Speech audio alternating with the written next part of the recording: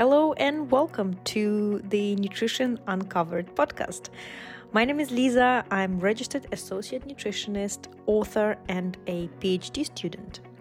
The aim of this podcast is to provide you with evidence-based nutrition and health information, support you on your journey towards better health and better relationship with food and your body. If you feel like you need support in your nutrition journey, you can always email me or DM me on Instagram. All the links are in the description. So here is this episode.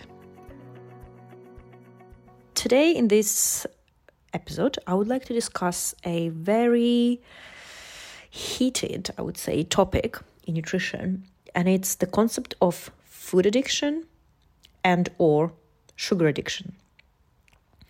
Now, when you go online on Instagram and social media, you will find a lot of big claims around, I have food addiction, or food addiction is this and this and that. So with this episode, I would like to delve a little bit deeper into this concept of quote-unquote food addiction, and I will explain why I use the quotes. Because it's really hot topic, I feel, and I think there is a lot of misunderstanding around the concept of food addiction. And in this episode, I would like to discuss kind of what the research, the science really says about food addiction, whether it's real, not, and does it really matter whether we define it as food addiction or something else. The reason why I would use the food addiction term in quotes, because actually it's not a recognized scientific term. And the reason being is because the DSM-5, which stands for Diagnostic and Statistical Manual for Mental Disorders, actually does not include food addiction. But then some researchers, they have taken the DSM criteria for diagnosing the drug addiction, but more correctly, substance use disorder, and they have adapted this criteria for the assessment of so-called food addiction. And then as a result, we have this so-called Yale Food Addiction Scale. And this Yale Food Addiction Scale is used to supposedly diagnose food addiction. And it's a 25-question survey, and it revolves around 7 features of addiction. And some of these features include things like the substance tends to be consumed in large amounts or over a longer period of time. There is a reduction time spent on important social and work-related activities because of the consumption of the substance. There is withdrawal symptoms. There is persistent desire to stop consumption, and the person can spend a lot of time on activities related to the consumption of the substance. So I'm not going to go into too much detail. You can look at these 7 features by Googling Yale Food Addiction Scale. But the key thing here is that these features are very much related to the addictive substances. And whether we can really use this scale, this survey for food is quite controversial. And one of the reasons is because food we really need. We have to consume food for our survival.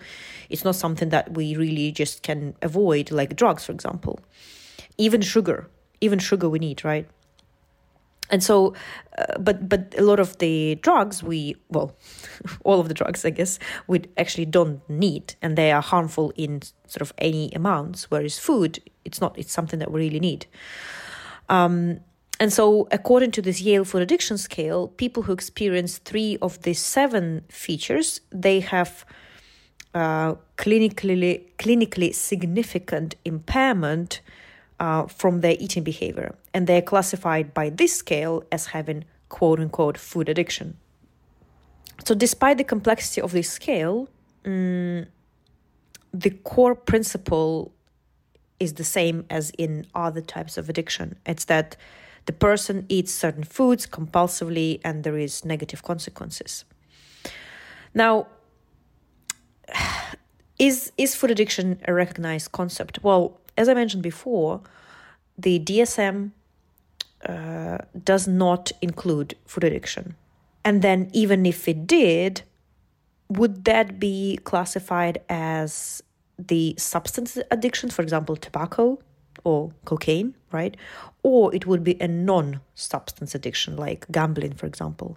And currently, the research community does not have consensus around the type of addiction, if food addiction was a valid concept. I could have finished here, right? Just to say, okay, DSM doesn't include food addiction, but actually, because it's a bit more nuanced and a bit more complex, so that's why I think it's quite important and interesting. Even for me personally, it's interesting to really understand the pros and cons and the different sort of sides of the argument, and then sort of make some form of conclusion.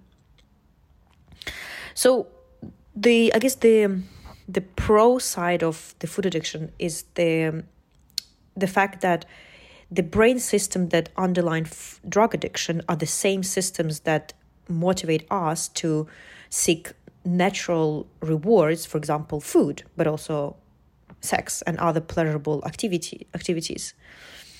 So, like, in theory, anything that stimulates these reward systems in the brain can be problematic or can lead to problematic behaviors like addiction.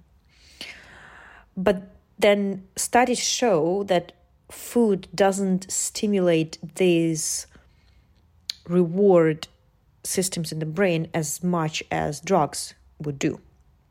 So that's, again, kind of the controversial side of the food addiction, that there is not such a high stimulation compared to drugs.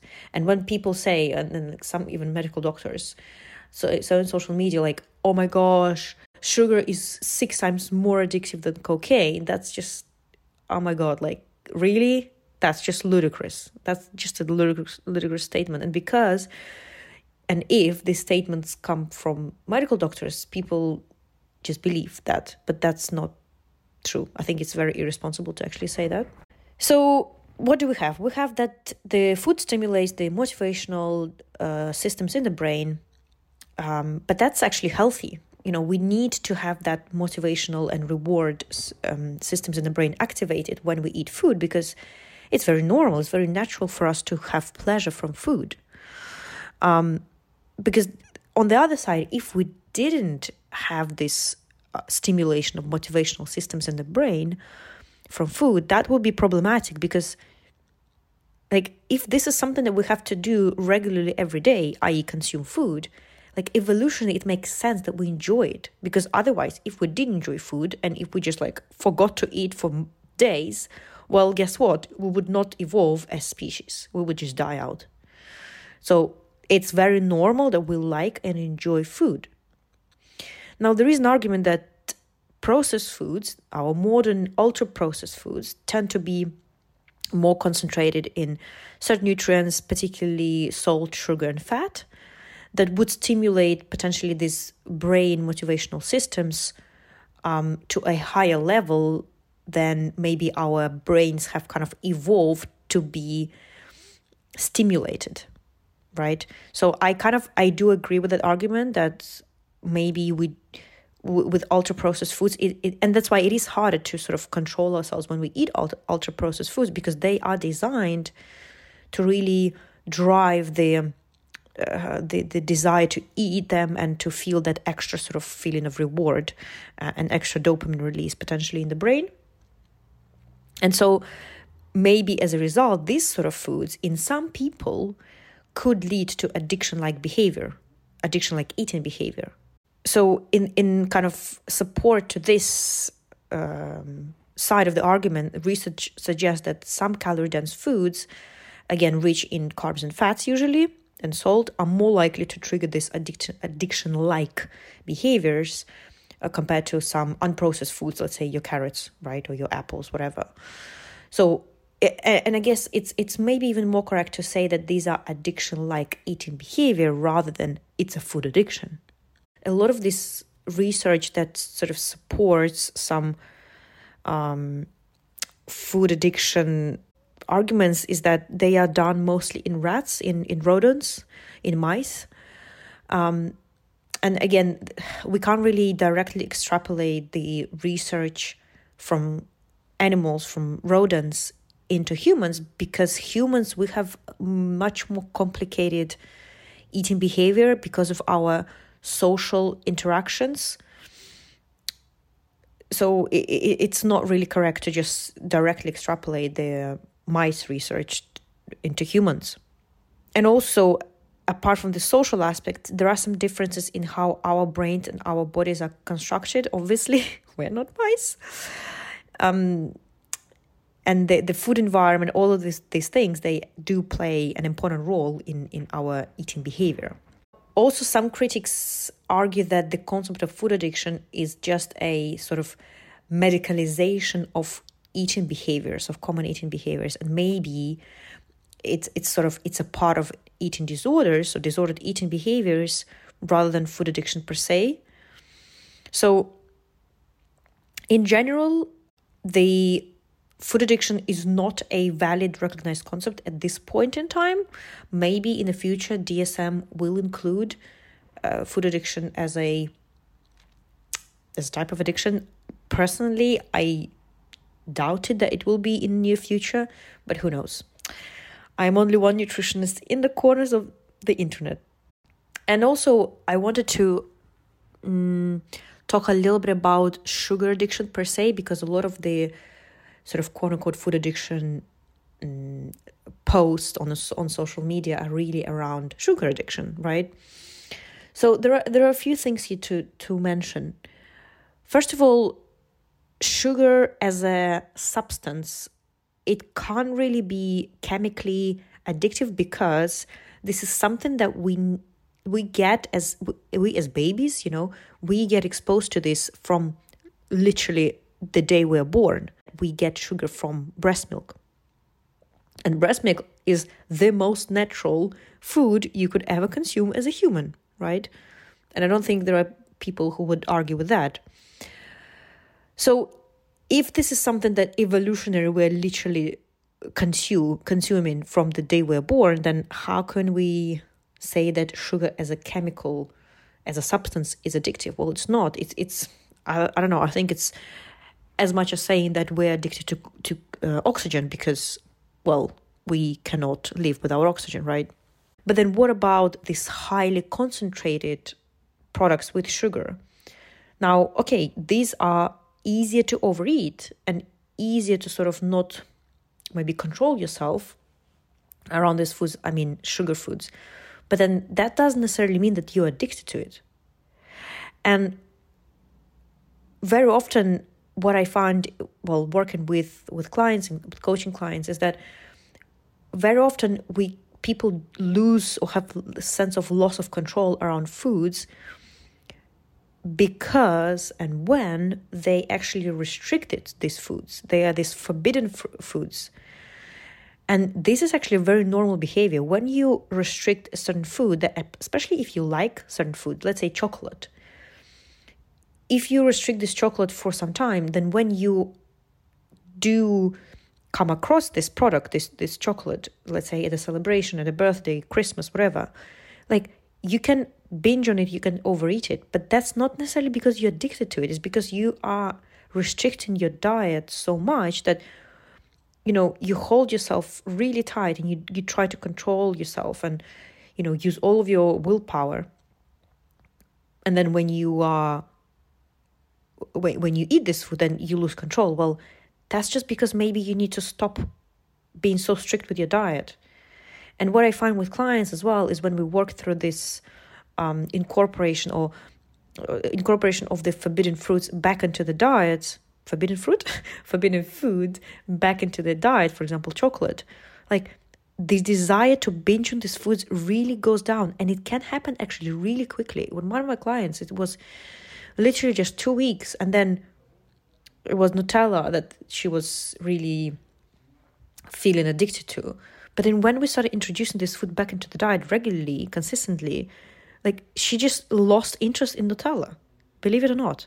So, and I just think it can make really magical results when you change your whole mindset around food and around your trigger foods, around your sugar foods. So yeah, with sugar. And also one of the another sort of arguments is that how often do you actually crave just sugar? Just get the bowl of pure sugar and start eating it with tablespoons. Like, I'm ready to argue you do not really do that. And by saying that you might be addicted to sugar, you actually mean that you're just addicted to sweets, or you feel like you're addicted to sweets or to chocolate, whatever. But very often these are not just sugars. It's usually a combination of sugar and fat. And actually, if we're looking even at the chocolate, most of the calories from chocolate are actually from fat rather than from sugar. And a lot of our sort of quote-unquote naughty processed foods, or quote-unquote guilty foods, I don't like these terms, but people use them, so let's use them just for the sake of the argument. They're very often not actually exclusively sugar foods. They are a combination of fat and sugar, and maybe some food additives to make things tastier and stuff like that. So I really sort of invite you to think about this side of the argument and be a bit careful when you use this term food addiction or sugar addiction, because as I mentioned, they're not currently recognized confirmed concepts. And there is one quote that I would like to finish off with. It's the quote from a study by Haberbrand et al., 2014. It's called Eating Addiction Rather Than Food Addiction Better Captures Addictive-Like Eating Behavior. And what they say is this: there is currently insufficient scientific evidence to label any common food, ingredient, micronutrient, standard food additive, or combination of ingredients as addictive. So on that note, I am finishing this episode, and I think that, it's not a very simple topic, but equally it's not helpful to just say food is addictive or certain foods are addictive, because they're not, based on the evidence. So I hope that was helpful, and if you feel like this topic would be useful to someone, it will be useful for someone to hear this episode and interesting, please share it. I will be super grateful, and until next time, bye bye.